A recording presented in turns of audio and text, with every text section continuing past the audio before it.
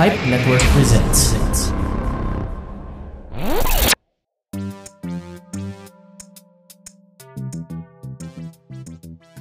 Hello! Welcome back to our Halalan 2022 serye. For today's episode, we will be talking about something na subject ng kuro-kuro ng ating mga political analysts sa social media. Ang substitution of candidates. Siyempre, hindi natin palalampasan yan dito sa show natin. Lalo na at marami tayo ang nag-aabang kung si Mayor Sara Duterte ba will run for president or vice president. Kasi medyo confusing yung message niya lately eh. Although many times she said she won't, hindi pa rin convinced ang public kung hindi ba talaga. More so recently na nakita natin, she got off the plane in a green hoodie with a Sarah All 2022 imprint on it. And then, later that day, we saw her with presidential aspirant Bongbong Marcos along with other local candidates of Cebu. Tapos si Senator Bato de la Rosa naman kept saying he is willing to withdraw his certificate of candidacy in case Sara Duterte decides to run under their party. So, we can only wait until November 15, 2022 kung ano ba talaga. But maybe some of you would ask, tapos na ang filing ng candidacy last October 8, 2021. Bakit nag-i-entertain pa rin tayo ng idea na pwede pa humabol si Mayor Sara bilang kandidato sa pagka-president or vice president? Okay, it's like this. That is actually because Article 9, Section 77 of the Omnibus Election Code allows for a substitution of a candidate kung una, namatay, or pangalawa, nag-withdraw, and pangatlo, kung na-disqualify ang kandidato. At provided ang substitute is also a part of a registered or accredited political party like LP or the Liberal Party, the PDP Laban, the Lakas CMD, Una, Aksyon Demokratiko, etc. E paano kung independent ang candidate na umatras? Pwede ba siyang may substitute? Hindi, kasi sabi ng Section 40 COMELEC Resolution number 10717, no substitute shall be allowed for any independent candidate. So again, if you are asking, bakit nga ba nagkakaroon ng substitute candidate? It is really for the benefit of the political party that substitution is allowed by law. Kasi nga naman, paano kung nag-file siya ng COC noong October 8, tapos nagka-COVID, and then a month later, namatay? Eh di nawala ng standard bearer yung isang political party. That is why the law allows substitution. The same is true kung after niya mag-file ng COC, eh dineclare siya ng COMELEC na disqualified to run. If that happens, he can be substituted by another person belonging to the same political party. Pero ito talaga ang pinaka-issue nila dyan sa substitution.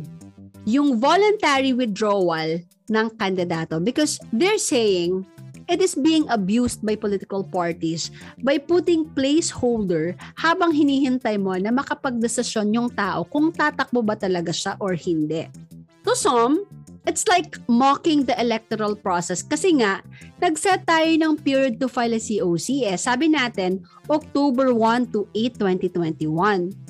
Tapos maglalagay ka lang ng tagapila mo muna habang nagmumuni-muni ka kung tatakbo ka ba or hindi. Sabi naman ng iba, political strategy yan. Besides, it can work either way. Pwedeng dahil maaga ka nag-file, mas maaga malalaman ng tao na kandidato ka. Mas maaga ka makakabuild ng alliances. It can also mean na buo ang loob mo to lead the country at hindi lang afterthought ang pag-file mo ng candidacy. On the other hand, kung late kang mag-decide, baka nakakommit na ng support yung party to another candidate. Nabawasan ka ng alliances. Plus, on the part of the electorate, they might think na afterthought lang yung pagtakbo mo, na hindi ka seryoso sa kandidatura mo at pwedeng minus vote sa'yo yon. Okay, question. Wala bang limitation itong substitution na to? Okay, bago natin sagutan yan, let's have a short break muna.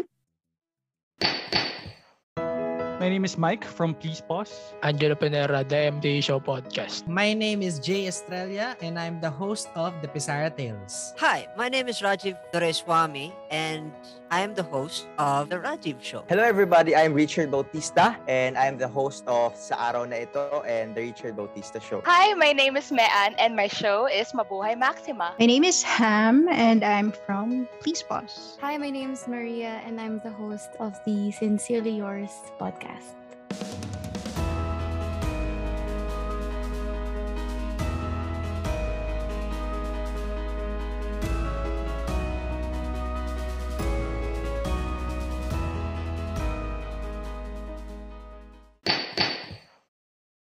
And I'm back. Before we continue, if you like our show, please consider using the show's Lazada links when doing your online shopping. You can also buy us coffee. Just click the link in the description. So, sa tanong na may limitation ba itong substitution? Actually, meron. We have to remember na may dalawang time period na kailangan i-consider when it comes to substitution. Una, yung after the last day of filing of the COC, which is October 8, 2021, up to November 15, 2021. Yung pangalawa, after November 15, 2021, hanggang midday of election day, which is May 9, 2022. Ano ang significance ng dalawang period na ito? Sa una, ang substitute candidate ng aspirant na namatay or nag-withdraw or na-disqualify may file a COC on or before November 15, 2021 para yung pangalan niya will be reflected on the official ballots. Hindi kailangang pareho ang apelyido ng original candidate at ang substitute. This was what President Duterte resorted to last 2016 election. Nag-withdraw si Martin Dino ng candidacy niya at naging substitute candidate niya si President Duterte. Sa pangalawang sitwasyon, yung after November 15, 2021 hanggang midday of election day which is May 9, 2022, hindi na pwede ang substitution due to voluntary withdrawal. So kung nag-withdraw ka, wala na. That's about it.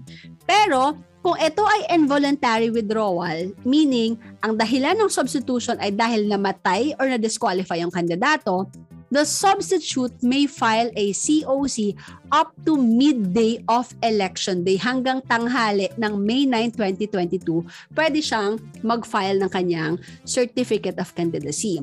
But you have to remember that in an involuntary withdrawal, dapat magka-apelyido ang substitute at ang namatay or na-disqualify na candidate.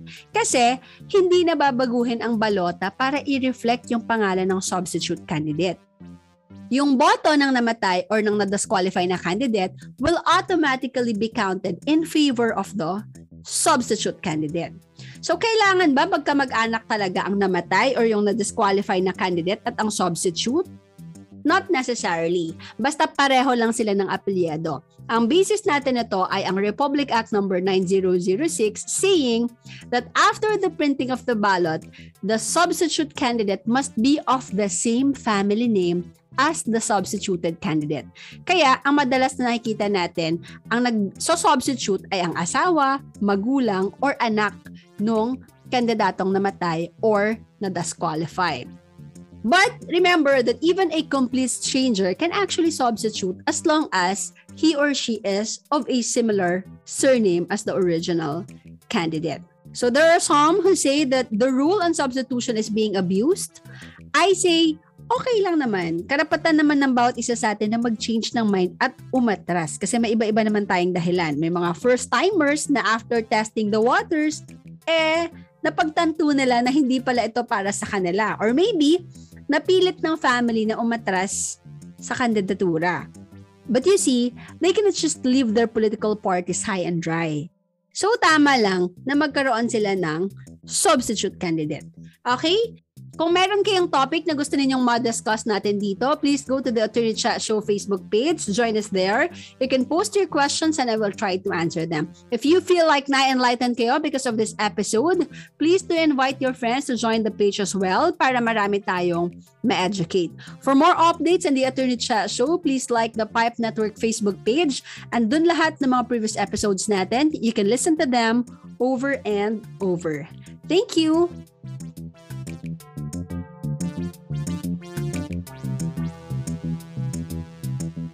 For more local podcasts, check out more shows from Pilipinas Indie Podcast and Entertainment Network.